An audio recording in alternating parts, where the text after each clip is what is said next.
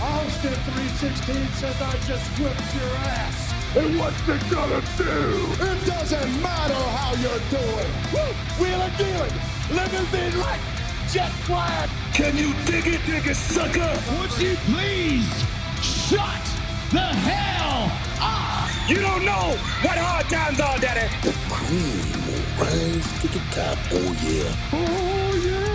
Look at the human rumble!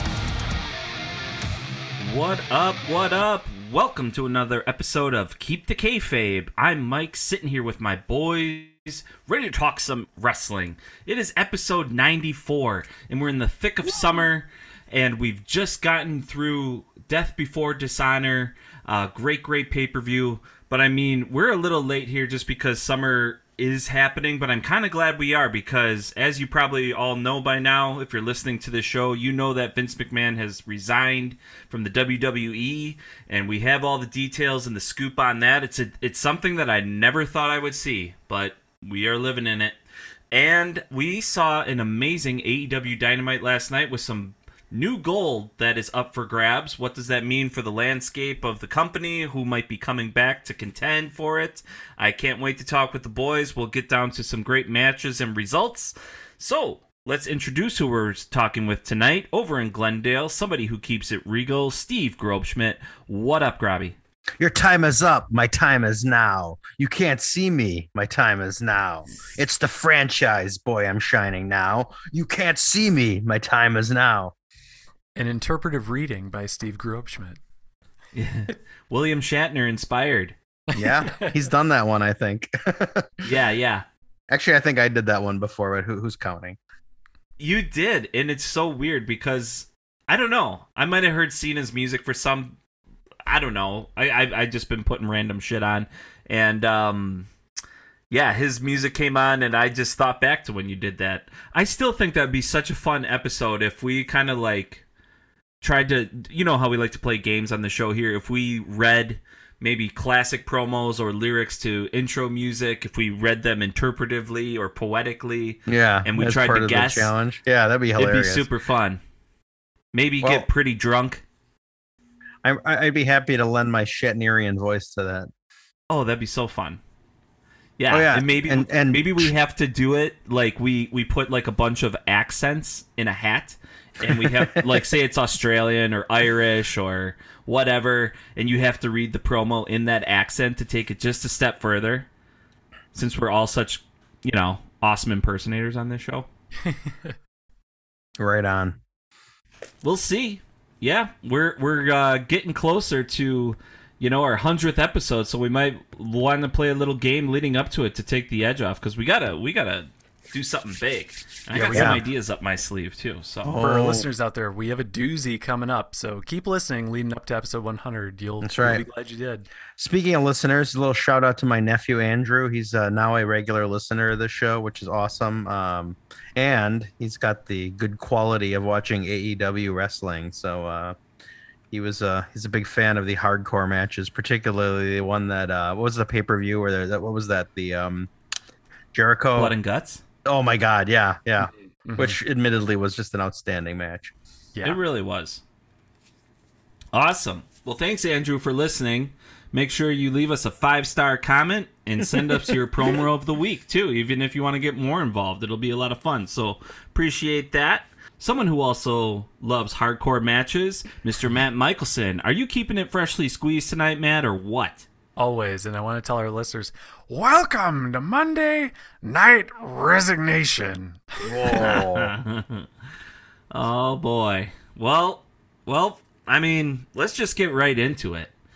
This is something, like I said, I thought I would never see. I thought the old man, as he's referred to by the boys in the business, Vince McMahon, resigns from his position as CEO of the company. I thought he would be in his grave before they would pry that company away from his cold, dead hands. So I'm sure a lot of people know the details by now. Maybe you don't. But Matt Michelson and Steve are going to get us more cued in on the timeline of how this all transpired and why Vince is no longer CEO of WWE. So, boys, what is up with Vince McMahon? Well, Mike, I'm so glad you asked.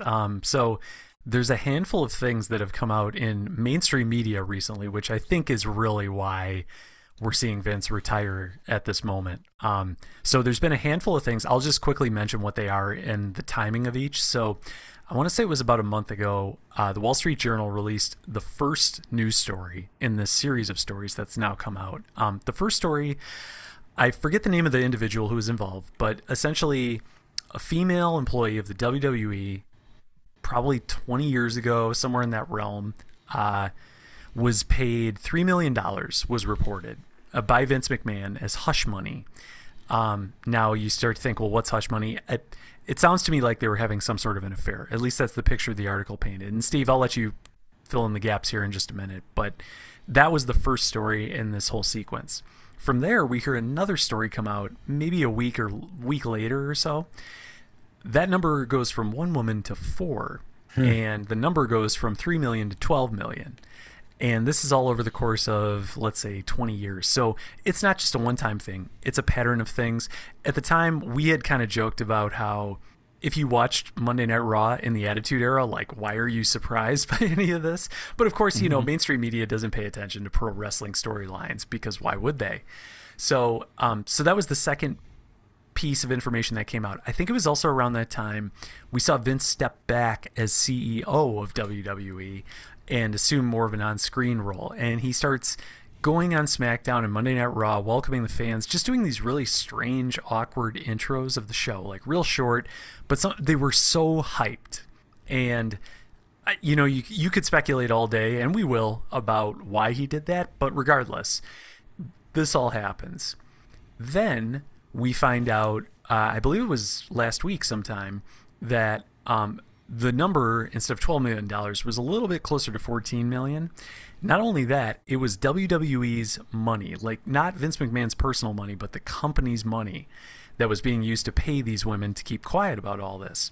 So right when that piece of news drops, we see Vince McMahon post a tweet that says, "I'm 77. I've had a good life. Time to retire.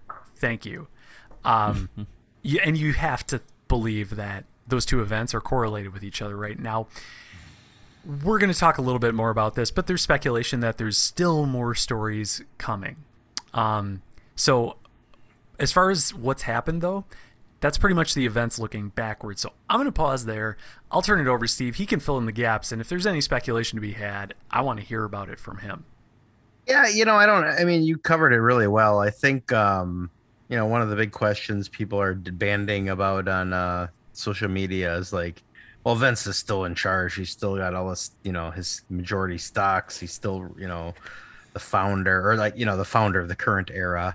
But yeah, when you paint kind of all the things you painted and seem to be out there, I think I don't know, this seems pretty legit. It's like, yeah, he's all those things, but this is like a publicly traded company, and then shit comes out like money that they announced in their annual updates is like not, and it's not quite accurate. I mean, those are the things that like people don't survive. You know what I mean? Like, you can't, when you're a publicly traded company, you can't sweep all that stuff under the carpet.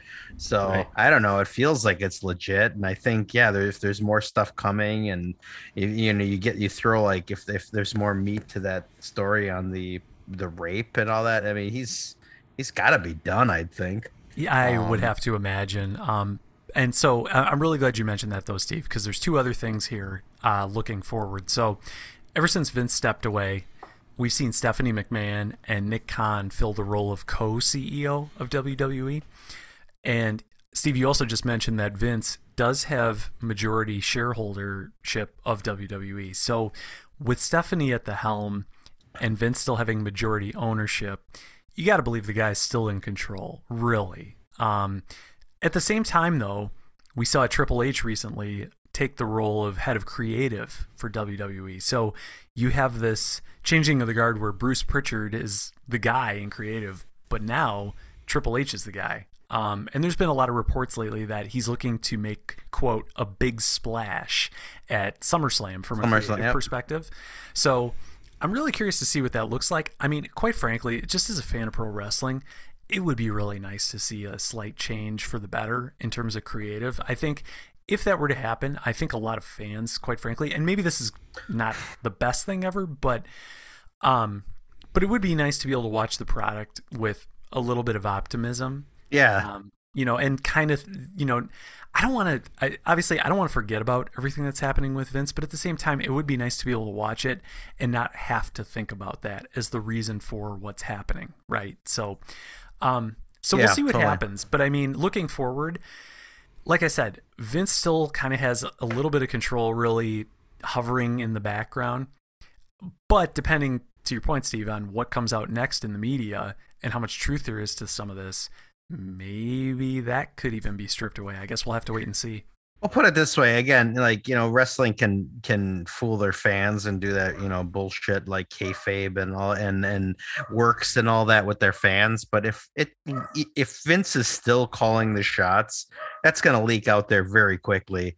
And yeah, the wrestling fans might react one way, but investors and all that will be like, this is bullshit. He didn't really step away. So that's why I think it's not just the audience that's the play here. It's the stakeholders. It's all that stuff. So yeah, I think, if he's still calling the shots, it'll come out. I kind of think that this is the end of Vince. And it'll be interesting. I mean, I think before there was AEW, there was NXT, and that was, like, to me, like one of the best things I'd ever watched in wrestling. And it's like the reason alone I bought the WWE network or stayed with the WWE network. And it was like my favorite thing every week. And that's all Triple H. And he doesn't have Lord Regal and other people still, but he's still the one that came up with all that. So if he truly is allowed to kind of do his own thing, it's not going to happen overnight. And mainstream WWE on the USA Network is not NXT on the WWE Network, so it's not like it's going to be apples to apples. But I still think he has undeniably the right mind to strike the balance of keeping them mainstream but really good stories and stuff. Even I would consider giving him another shot, but I think we got to get there first and let it all shake out. Yeah, you guys bring up a lot of immaculate points about what could happen. Well, first, I mean, we all know what Triple H has done with NXT, what he made that to be, and it sent them into some serious health problems when it got ripped away from him when they were losing the road to AEW. I mean, this guy is coming in to the head of creative with a chip on his shoulder. I mean, he doesn't have to prove anything to Vince. The proof was in the pudding. He made something amazing. And honestly, I'm really happy that we don't have to talk about, like, what the fuck are they doing? Right. This and that. That era's done. I mean, we've been talking about, like, just how garbage it's been for so long. And I hate to trash the WWF, WWE, all that. Like what Vince did, he built something great, but obviously it's been just god awful. I mean, definitely not for us fans our age. But I'm just so happy that is done, and we can go forward with a clean slate and be like, okay, it's almost like BC and AD before Vince, or like BV, or no, AV, after Vince.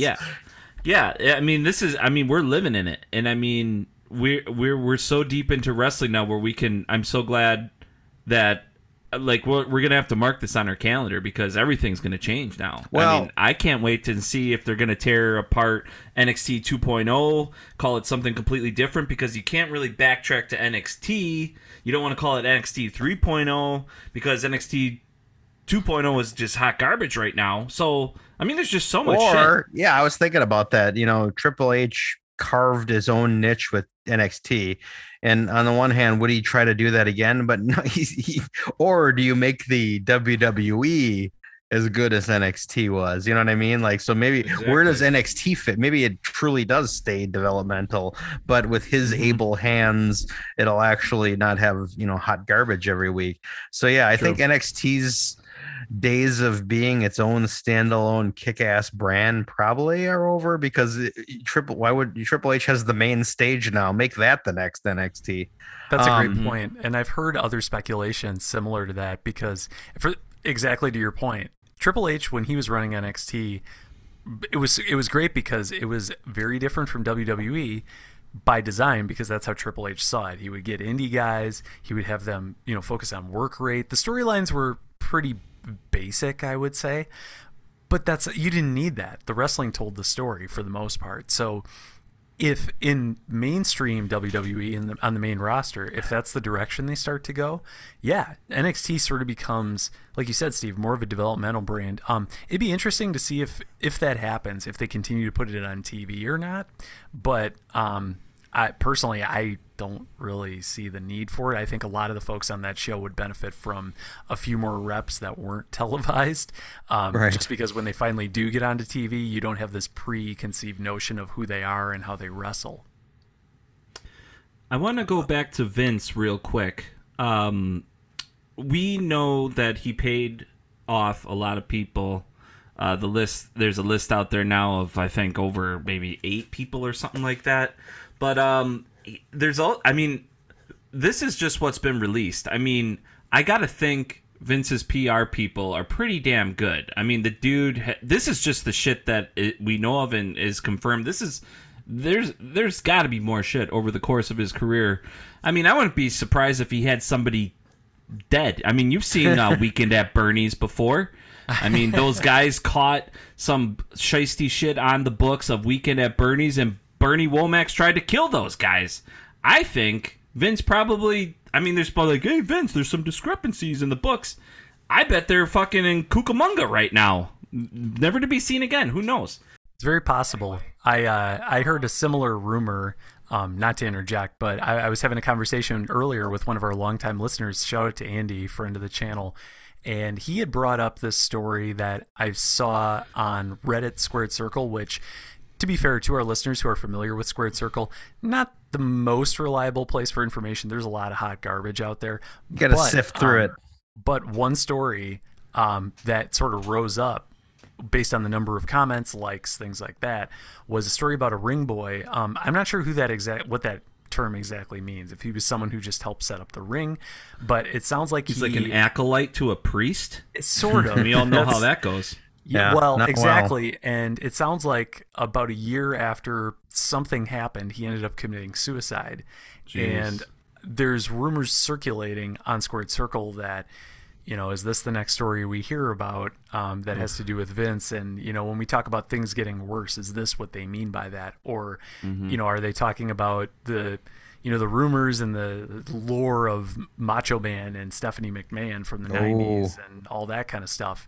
I don't know. And honestly, don't take any of this as fact or let it bias whatever you might already be thinking. Because like I said, it's Squared Circle on Reddit. It could be anything. I don't take it seriously. But, of course, we're not a legit media outlet. We're welcome to speculate all you want. Yeah, we are. That's what, yeah. Speaking of speculating, if I may, CM Punk had some fun. Did you guys see what he said in about the whole Vince thing? Yeah. So, I mean, I don't want to read it all because people can go and look it up, but I'm just going to skim some of the highlights. But he's like... Mercedes, Sasha Banks and Naomi leave. They announced on SmackDown, gosh darn, we're so disappointed in them. They really let their fans down. Brock Lesnar splits, comes back. Where's Michael Cole saying, Brock Lesnar really let the fans down. And then he said, I walked out. I went on TV. They called me a quitter. What's changed? What's the difference? They're going to attack these poor women who have had enough and walked. They have bigger balls than anybody there. What's changed? And he's talking about how it's like now there's all these effing cowards and bootlickers and it's ridiculous. But yeah, I mean, I think that's the other thing too. It's like Brock bolted. He did come back, but they were quick to like lambaste those two women. And then, I don't know. It's kind of gross stuff that, but yeah, CM Punk's take is that, Vince is still there. And until something radical changes, he's probably still calling the shots. I don't know. He has burned a lot of these contracts now. He was supposed to have this Netflix series come out. I mean, there's, it's really popular now. The Last Dance, now the Tom Brady Man in the Arena. Right now, Derek Jeter, the Captain, where they do like these multi-part episodes, deep dive documentary series about these huge stars, influential people in their craft.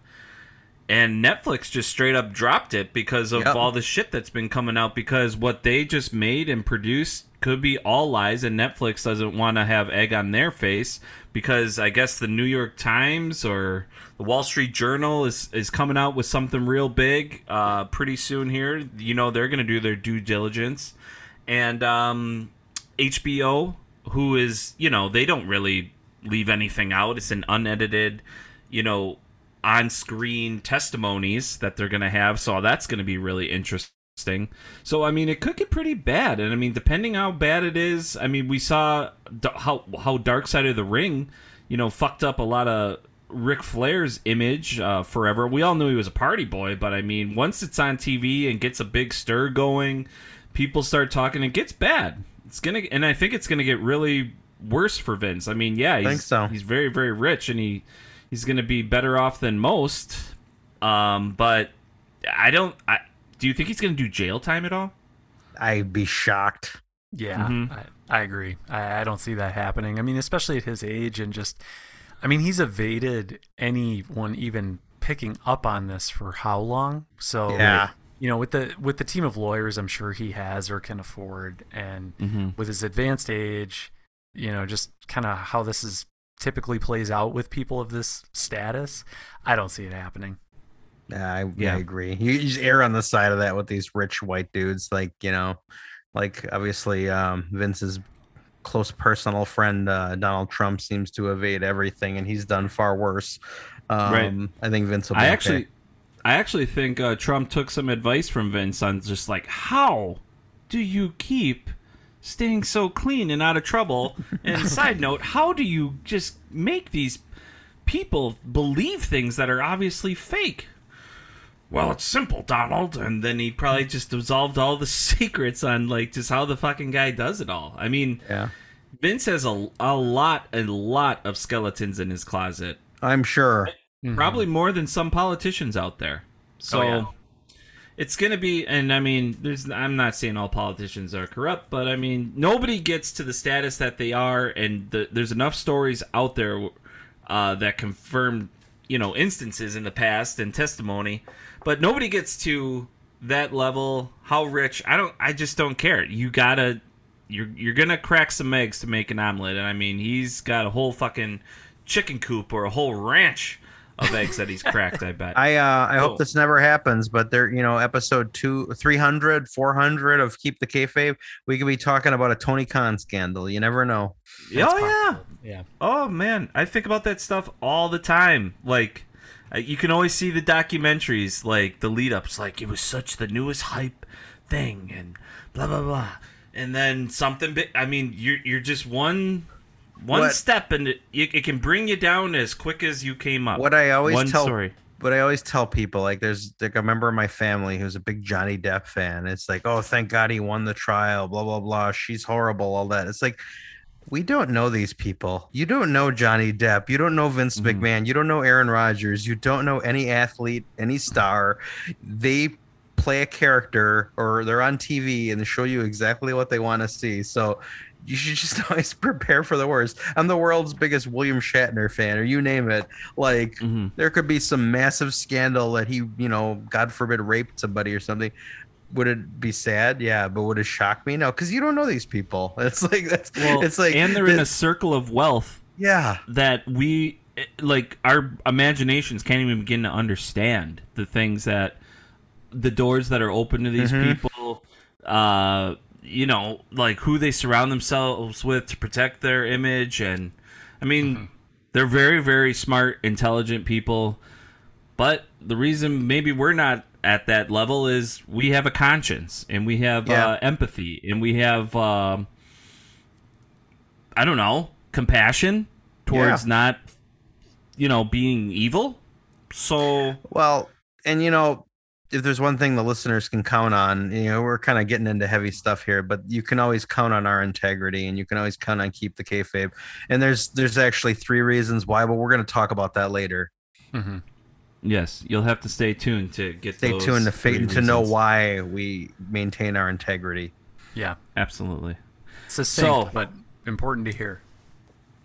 And speaking of integrity, this was quite the show this past Saturday.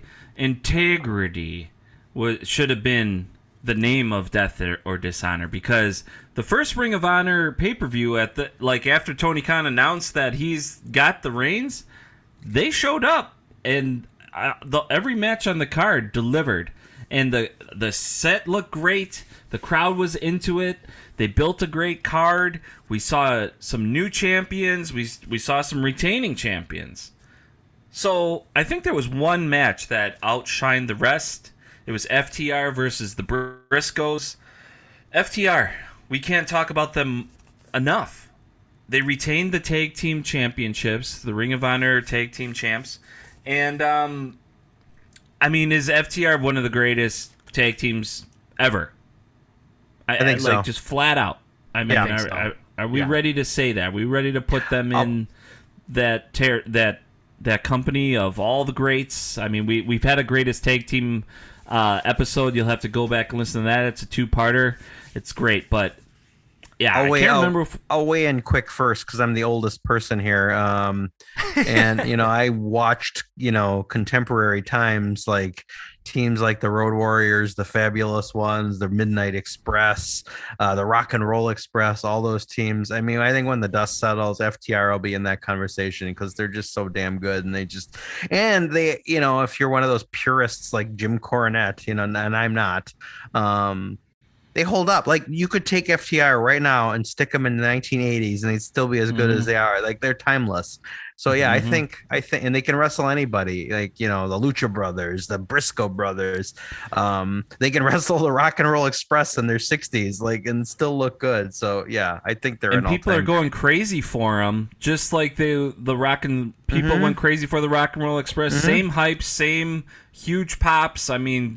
They shake the stadiums whenever they wrestle now. This is some momentum that we haven't seen in quite some time. Just in this era of wrestling. I think cell phones take a lot away from a wrestling show because, I watch a lot of old stuff and, there wasn't any cell phones. There wasn't any distracting. People weren't trying to post a reel or a story or a snap of this shit just to show their friends that they're there. Everybody is locked in because this is what they paid money for. This is what they came to see. And they fucking usually let them know when they come out of that ring, and they get one of those old school authentic pops, which is just so refreshing for old school fans like us and new school marks like us. So yeah, so Matt, we need to hear more about this match. It was best out of 2 or 3 falls. The Briscoes took the first fall, and what happened from there? Yeah, great question. So the whole match ended up going about 45 minutes, but before we got to the end, like you said, Mike, Briscoe's got the first fall, FTR got the second fall. Up until, I think, the third fall, so that final stretch of the match, it was kind of, I don't know. Don't get me wrong, phenomenal match, start to finish. There's something, and maybe this is just me, and I'm sure other folks out there would agree or disagree, but with 2 out of 3 falls matches, I think the one risk you run is everybody's expecting it to go to 3 falls, right? And we've seen maybe a couple matches in the past that don't follow that pattern. But given FTR and the Briscoes' tendency, and just the tendency of modern wrestling to associate long matches with really good matches, you kind of assume, as a fan of modern wrestling, it's going to go with all 3 falls. And it did. So I think for the first 2 falls, the crowd was into it. They were on their feet, which was actually called out by the commentators, and for once they actually were on their feet.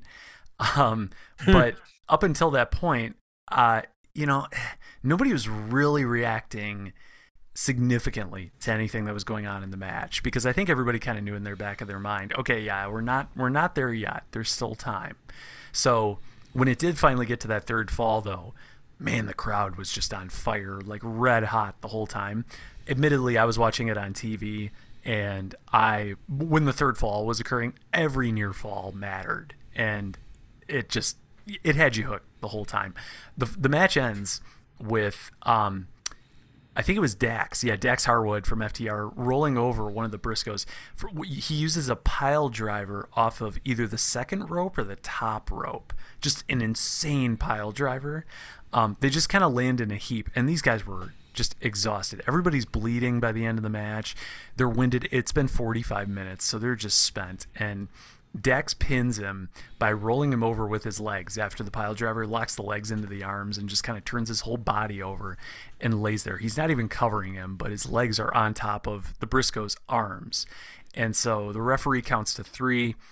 FTR wins. The crowd just erupts, and both these guys are just laying there. Dax is laying face down, just completely done. Like, he's given it everything he's got. Briscoe's laying there just destroyed, face up, like, and these guys, it was such a great finish because I think it just showed these guys truly left it all in the ring. Now, I've heard speculation about this match online. I think even Dave Meltzer and Brian Alvarez were talking about it a little bit. They seem to think that this match wasn't quite as good as the first one between FTR and the Briscoes. And I did not see that match, so I can't really give my thoughts on it. But I could understand it just for no other reason than, like I said before, 2 out of 3 falls matches, there's a little bit of predictability with it. I think in their first encounter, which was just a straight up tag match to 1 fall, it could have ended any way at any time. So the crowd was red hot the whole time for it. So I'd love to go back and watch the first match because if that was better than this, oh my God, definitely match of the year. Yeah, just phenomenal. Good stuff, Matt. Yeah, I was able to catch the highlights. I was out of town in Pittsburgh, and I wasn't able to check out this pay-per-view, but I was a little surprised to see FTR retain. It's like they don't want to. They are on a rocket ship. They are hot right now, and they're not turning off those thrusters, not for one damn minute. And I mean, they put over they know how to put the Briscoes over by losing. And I mean, if they take it to that extent with FTR, the best tag team in the world right now, Briscoes are over. They're going to have great matches. They're going to get their time. But yeah, I guess, when FTR is just this white hot right now, there's no reason to slow them down, right? Yeah, I kind of wanted Charlie on here tonight because he was pretty convinced the Briscoes were going to win. Mm-hmm. And I was pretty convinced they weren't because, I don't know, I try to sift through the internet, rumors and all that, but I think it's simplistic to say that Tony Khan doesn't like the Briscoes. There's no real evidence of that. It sounds like they are under contract long term with Ring of Honor, but at the same time, for whatever reason, Time Warner doesn't want them. Whatever, they never show up on AEW and either show. So Good that's point. a limitation. This is now Tony Khan's Ring of Honor, and all the guys that he's been building up kind of came out on top. Cesaro, all that. So he's kind of striking that balance, but it's favoring, his agenda. So I don't think the Briscoes figure into his long-term agenda. So I didn't think they were going to win. Yeah, I can understand that train of thought. At the same time, one thing we got to keep in mind is Ring of Honor. I mean, they went out of business. Tony Khan was smart enough to buy out the company. Yeah. And essentially, he's now trying to rebuild it from the ground up. And that rebuilding it does not mean getting all new wrestlers. But I think as part of his strategy to rebuild it, he needs to get more eyes on the product because it didn't have that before. And they still don't have a TV deal. So that's something we have to kind of keep in the back of our minds.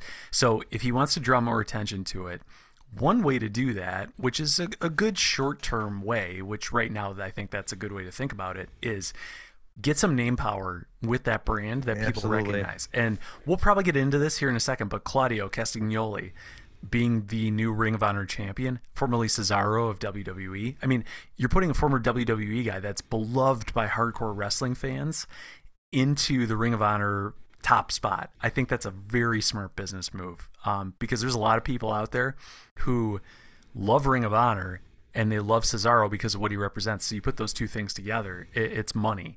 So there is that. I think the same could be said for FTR. I realize longtime Ring of Honor fans love the Briscoes. I also think Tony Khan's trying to draw more eyes to Ring of Honor. So the longtime diehard ROH fans, they're going to keep watching. So how do you draw more eyes to the product? Well, if you have a tag team that holds all these different titles from all these different promotions. That's a lot of people who know that team who you can draw to Ring of Honor. So I do think it makes sense short term, but I would disagree with your thoughts, Steve, on the Briscoes long term. I do think they're going to be around long term. I think once we see that viewership grow, and maybe once a TV deal gets struck, then maybe the belts get back on the Briscoes, because at that point, people will become more familiar with them, or more people will become familiar with them. So it becomes a good point at which you transition the belts onto them. It's sort of like when AEW started. It was all these new names, people we didn't know. So you give the belt to someone like Jericho, as somebody who everybody knows. And then as you develop stars, you can kind of pass it on to these other stars, right? I think Tony Khan's a business guy, so he's taken the same approach that he knows works and just repeating it for Ring of Honor. At least that would be my guess. I really hope that's the approach he's taking, because so far I'm hooked. So my slight counterpoint, and understand, I don't have any passionate arguments on any of this, because admittedly I was not a Ring of Honor guy, but I know enough about wrestling to have, like across the board. But I think, Jericho, legend, like one of legitimate good choice for Mount Rushmore. I feel like whatever the future holds for Ring of Honor, like the Briscoes are old, and 70, no, maybe that's it. 60% of AEW fans probably don't really know who they are. So it's like, I don't know that they ever need to put the belts on them. I know like Charlie would probably be getting angsty at me right now, but I don't see a future for them. It's like they I think this is a new Ring of Honor. The old Ring of Honor had lots of great memories. It spawned a lot of legends, but it went out of business. So it's like Tony Khan needs to strike the balance of making it go. And I think we're going to see a lot of guys that we know from AEW carrying that for a good while. But yeah, I don't know. I mean, so I don't know. Maybe it's also because I never really got the appeal of the Briscoes. I think they're good, but the gimmick never really resonated with me. That's not a slam on them. Just because I don't get it doesn't mean they're bad. But so I don't know. I could be slanted on that too. Well, you both bring up really, really great points, and I see where you're both coming from. If you remember, very, very early on, pretty much during the inception of AEW. The first match, I think, was for the tag team titles. It was Private Party versus the Young Bucks. And Private Party won over the Young Bucks. So they're all about getting the new fans, or getting, like, young talent over. But yet, they still, like Matt said, they need these top names to look at these new shows. They actually had Kenny Omega wrestle on Dark before he even was on the Dynamite shows, I want to say, or something like that. Or he was getting booked on Dark, and the hardcore fans were just like, what are you doing? This is Kenny O'Fucking-Mega, and you're putting him on Dark in front of no fans? And it's like, that's honestly a smart move. If you're stroking it to Kenny Omega, you're going to have to see him on Dark. So you're going to have to tune in, and then you get a taste of this product. It's kind of like free samples at Costco. Hoping you take a little nibble, and it's like, all right, I'll buy a whole meal of this lasagna or pierogies or whatever they're catering at Costco. Anyway, for those people that bitch and moan about AEW relying, quote unquote, on WWE talent and all that, AEW is doing a brilliant job of like bringing in recognizable names, but not steering away from their course of like building the next stars, like Hangman Page. One of Mike's world famous segues, I think we're headed towards here by talking about Private Party winning. Daniel Garcia, look what just happened to him this week. We're going to talk about that in a second. Like, even though or Jungle Boy, I could keep going on, but it's like they bring in these legends, but they're not losing sight of the foundations of which I think is great. That's what it should be. Absolutely. And you're right, Steve. I was going to segue into Daniel Garcia. We saw him wrestle last night on Dynamite, and we'll get to that a little bit later, or maybe right after we talk about his Pure Wrestling ROH Championship belt that he went up against hot as fuck Wheeler Yuta. And I'm not saying like as attractive. I'm saying his run right now. I wouldn't judge you if you did. He's a good looking guy. Yeah, for sure. So this match, we knew it was going to be A very technical match because that's what the pure belt, is all about. We haven't really seen Daniel Garcia wrestle this style and against this opponent, but we know Wheeler Yuta can, and he's been doing immaculate things, and everybody's saying whispers, not started as whispers, now are clamors, I would go as far as saying, for Daniel Garcia being one of the big stars, up-and-comers in AEW. Does he have what it takes to be one of those stars, Matt, after seeing this match? Oh, man, that's a great question. I mean, on past episodes, and our longtime listeners probably know this, but I was not a huge Daniel Garcia fan when he first came out in AEW until I saw his matches. His matches are phenomenal. And, you know, Mike, to your point, I think more recently Daniel Garcia has been caught up more in the sports entertainment world with the Jericho Appreciation Society. But when he first broke in AEW, a lot of his matches were very hard-hitting technical matches. You know, if you think about, like, Bryan Danielson, Cesaro, like those kind of wrestlers, that's the kind of style Daniel Garcia wrestles. And CM Punk wanted to wrestle him right away, right when he came in, which is like an amazing compliment. Yeah. Exactly. Yep. CM Punk loves that kind of style. William Regal even recently, I think on the Death Before Dishonor show, made a comment about how he loves Daniel Garcia and he'd love to have him in the Blackpool Combat Club. Problem is, if they get all the good wrestlers, who are they going to wrestle? So True. That's a great line. That says a lot about Daniel Garcia. So getting back to Death Before Dishonor, you know, you mentioned Daniel Garcia, Wheeler Yuta, the Ring of Honor Pure Championship. I watched this match. I admittedly haven't really seen a pure championship match or pure rules in Ring of Honor.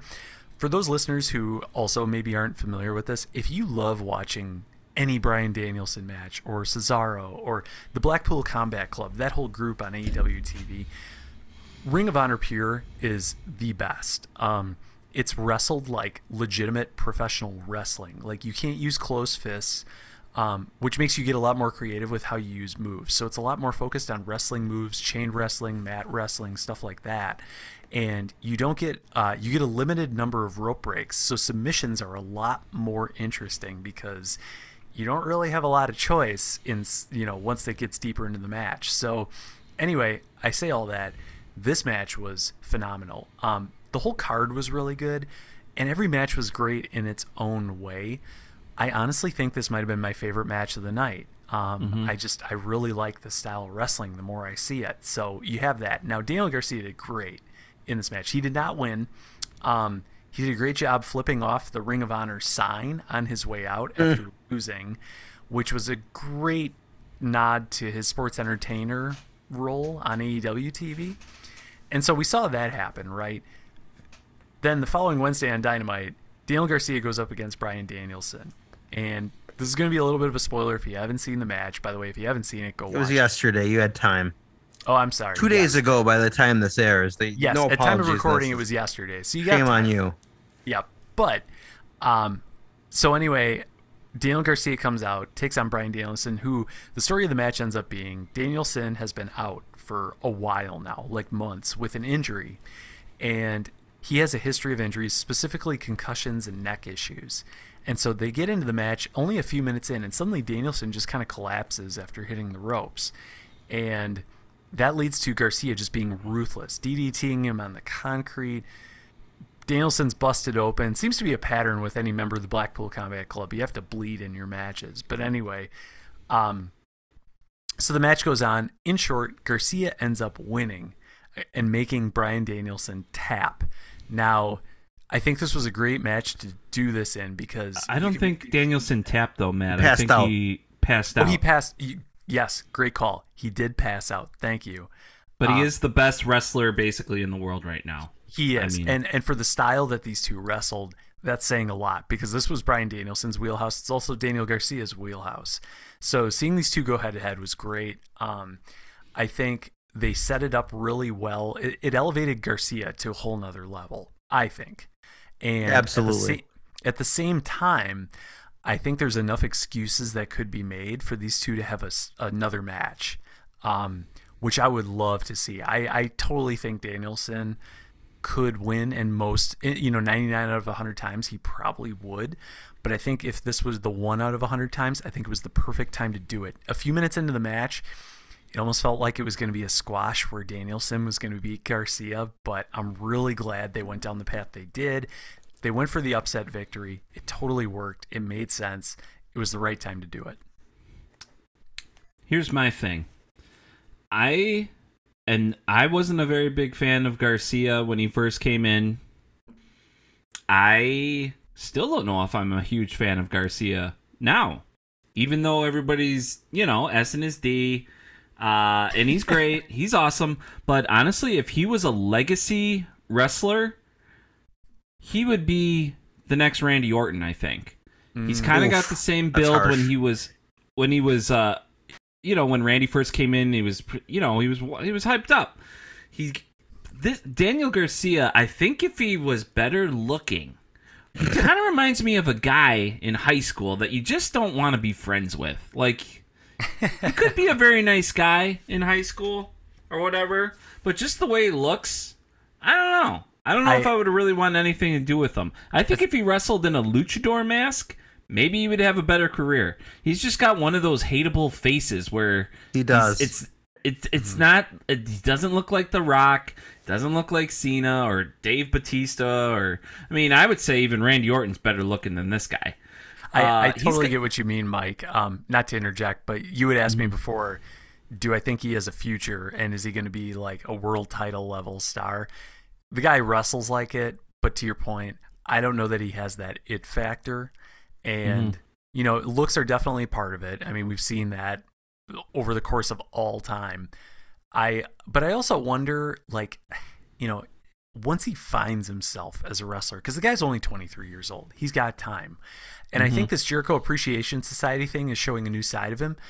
But at the same time, I don't feel like it's still the right fit for him. I think he is, at heart, just a brawler and like a really tough guy. I don't know, though, how that translates to main event level star. Well, let's just kind of talk about something that we were going to talk about on the show because it might be relatable right now. We're going to get to Claudio and Grisham match for the Ring of Honor Championship. But last night we saw that they just subtly dropped that there's going to be a trios championship belts. All of a sudden, I just saw 3 beautiful belts, new belts I've never seen on screen in front of the announcer's table, all set up, and I'm like, well, I guess they're doing it. And sure enough, was crazy. Yep, we've been talking about it. I thought it would be, a bigger reveal. There's been bigger reveals for the All Atlantic or the women's TBS title. This is something that's really exciting because there's so many stables in AEW, and they're just like, well, they're gonna be up for grabs. We're gonna have a tournament, and you know what? The championship's gonna be at All Out, which I'm super excited for.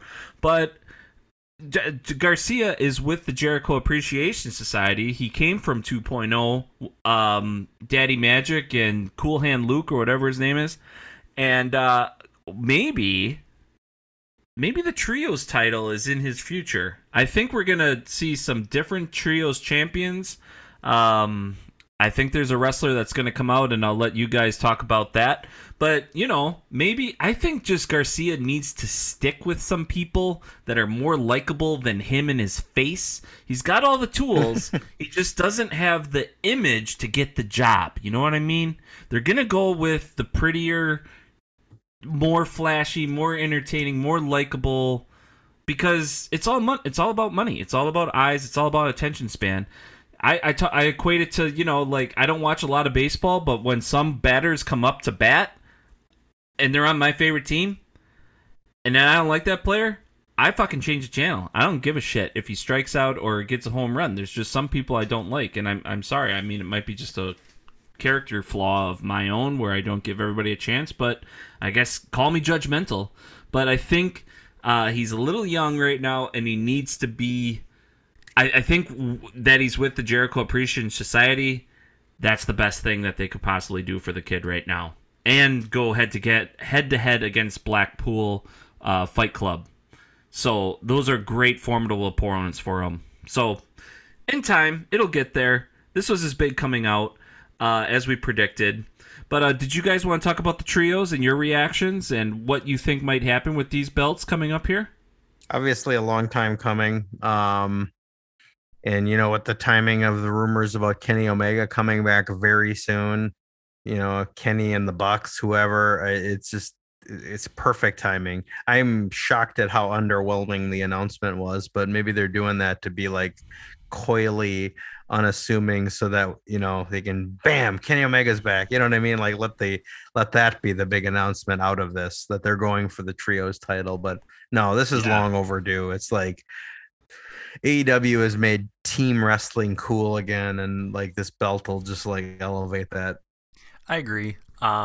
Personally, just based on how things are shaken out and how AEW likes to do things, I actually don't think Kenny Omega is going to be part of the trios title picture in the early going. I think that the Young Bucks for sure are part of it. And we even saw on Dynamite, they kind of hinted at the idea of Hangman Page partnering up with the Young Bucks, or just reconciling with them.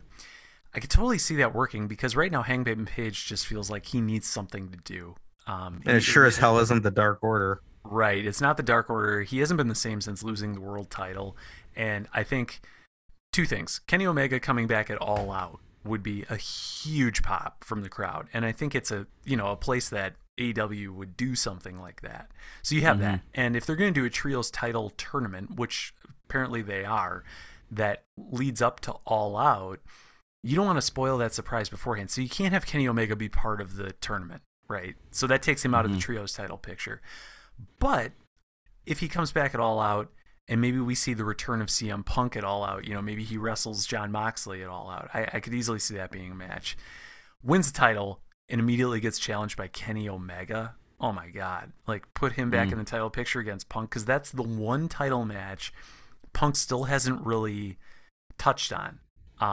Or the feud he hasn't really touched on. And I think as great as MJF and CM Punk was, I mean, can you imagine those two in each other's orbit? Kenny Omega and CM Punk, like that's like the best of the best from two different, like, complete trains of thought. Well, if Charlie was here, he would quickly interrupt you and say that would never work, because those are two baby faces and they wouldn't want to tarnish that right away. That is true. Yeah, I mean, when we last saw Kenny Omega, he was a heel, but obviously he's going to be a babyface coming back, because the crowd's going to not have it any other way. But to that point, we saw Punk as a babyface before he left, before he was injured, and I have a hunch he's starting to have more heelish tendencies, so maybe they come back as, Punk as the heel, Kenny Omega as the babyface. I don't know. I think AEW, they don't have to follow that classic heel versus babyface formula, which wrestling basically is built upon. I think there's been enough wrestling where we've seen all those stories before, and the fans are just really interested in these dream matchups, like we saw with Darby Allin and CM Punk that I called when he first came in, like stuff like that. But like CM Punk versus Kenny, that's another one of those dream matchup scenarios that the fans would pay to see, and that's what it's all about, right? So I think you got a good point there, Matt. I do think Kenny Omega does maybe come in at All Out as a substitute for maybe Adam Hangman Page that's wrestling with the Bucks. I think it might be like Red Dragon with Adam Cole versus Young Bucks, Adam Page in the finals. Something happens with Adam Page leading up to it. Who's going to come in? Is it Jay White or somebody else? They could bring in somebody totally way out of left field where we're like, holy fuck, this is amazing. And then Kenny Omega's music hits later after the match, and I don't know.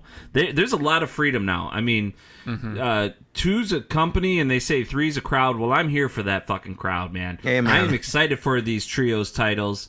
There's, like we said, there's stable on stable on stable in AEW, and they just need something more to wrestle for. These records, when there's just singles titles and tag titles, when they're overstocked with tag teams, you got to break it up. And this was smart to bring this in. And I'm just happy that we're going to see them around the waists of the first champions at All Out, which me and Charlie are going to. I'm so pumped now.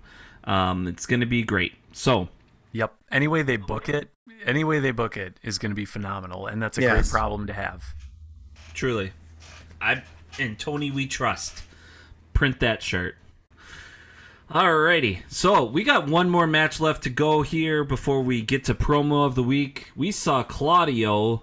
I can't even remember his last name right now. Castagnoli. Thank you, Steve. I knew you would have it. Versus Jonathan Gresham, former Ring of Honor champion of the world. Claudio takes the belt. I think this is a great move. Was it a great match, Matt? You got to see it. Yeah, I did. It was weird. So immediately after the match, Jonathan Gresham asked for his release. So, and I think some of that emotion bled over into the match a little bit. But regardless of that, it was still a solid match. We got the highlights from Claudio again. I think one of the things I disliked about the match, Claudio's only had a handful of matches in AEW / Ring of Honor at this point, and every match he's had almost follows the same formula. He comes out red hot right out of the gate. We did see him perform the swing on Jonathan Gresham early in the match, which, by the way, was very entertaining to watch just because the size difference between these two is almost comical. And so that made that pretty interesting. I feel like Claudio really relies a lot on his European uppercuts like he did in WWE. And I mentioned this a couple weeks ago, I think, but we see him do this a lot, and I'd love to see him do more technical mat-based wrestling because supposedly that is his bread and butter. But it's possible he's still trying to get a feel for what it's like being able to wrestle however he wants to wrestle. And, he's been trained, to work a WWE style for almost a decade. So, yeah, he's going to have to unlearn a little bit of that. But as a whole, great match. It was really good, really solid. I probably wouldn't go back and rewatch it again. But as we talked about on the rest of the podcast, and I won't rehash this, I think it was the right call. I think it's good to get those diehard ROH fans someone that they can be excited to see, but also the not diehard ROH fans someone that they recognize, so they might get interested in the product. True.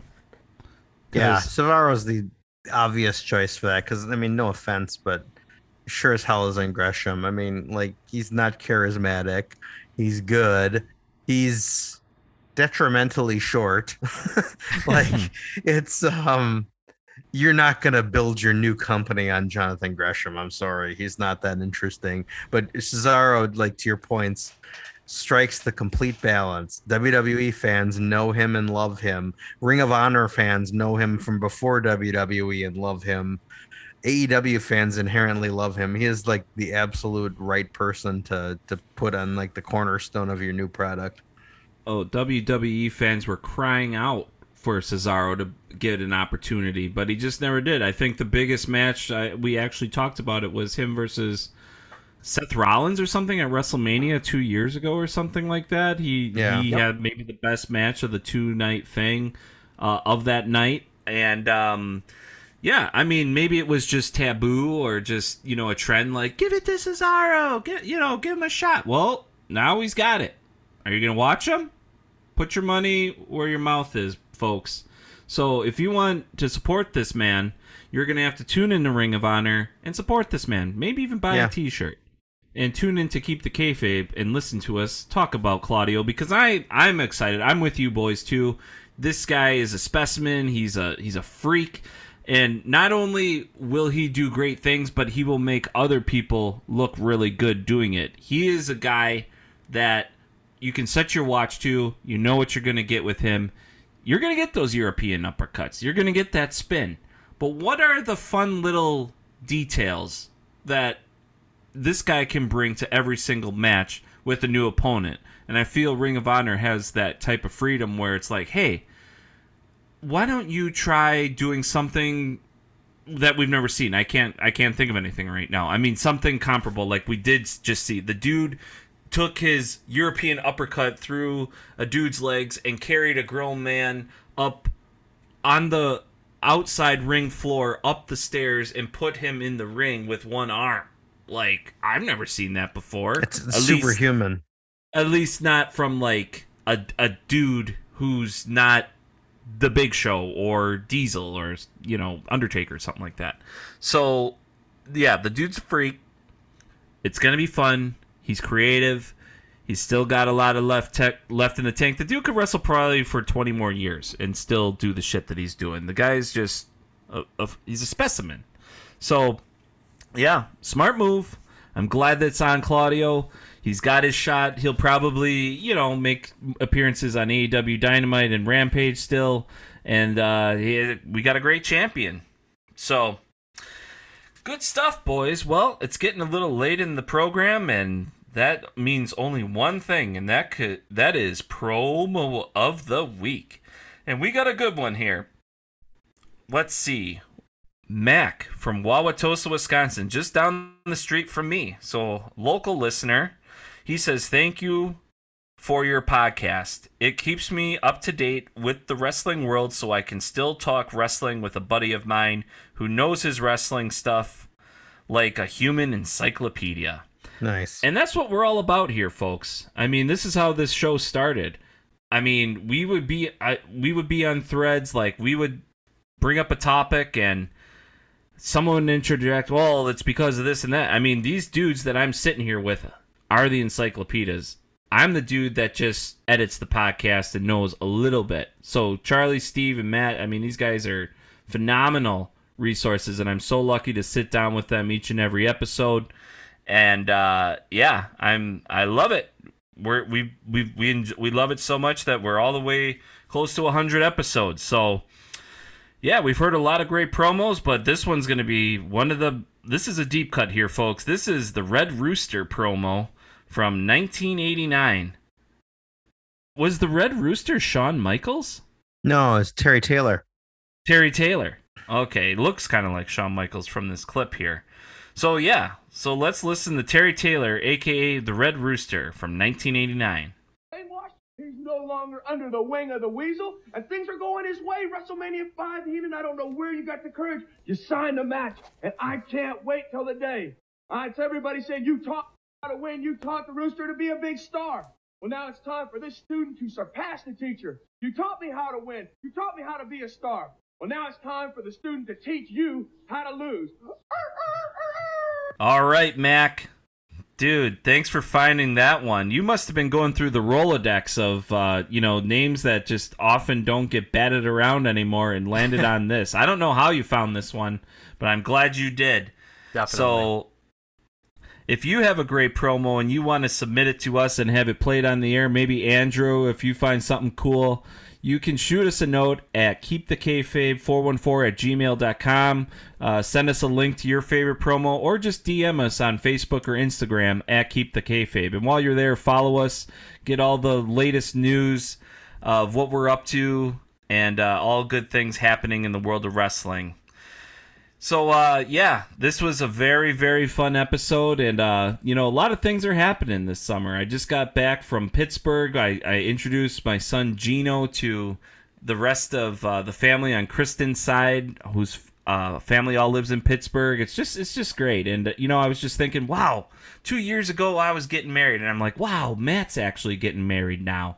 And your wedding, Matt, is coming up in, about a month, basically, yeah? About a month, yeah. Did you, are you guys doing your own vows, or are you writing your vows? We are, yeah, we're definitely doing our own vows. I believe they've been written on both sides, so nice. We're getting close. Well, I'm pretty sure you probably you have something worked in there along the lines of, Becky, I promise to love and honor you for the rest of my living days and do death to us part, but I promise these three things to you that I will always be. And they are, stay humble, stay hungry, and I will always stay hard. Triple H! Charlie's not here. Yeah, keep it Triple H in those wedding vows. I know you will. Can't wait. Then, now, forever.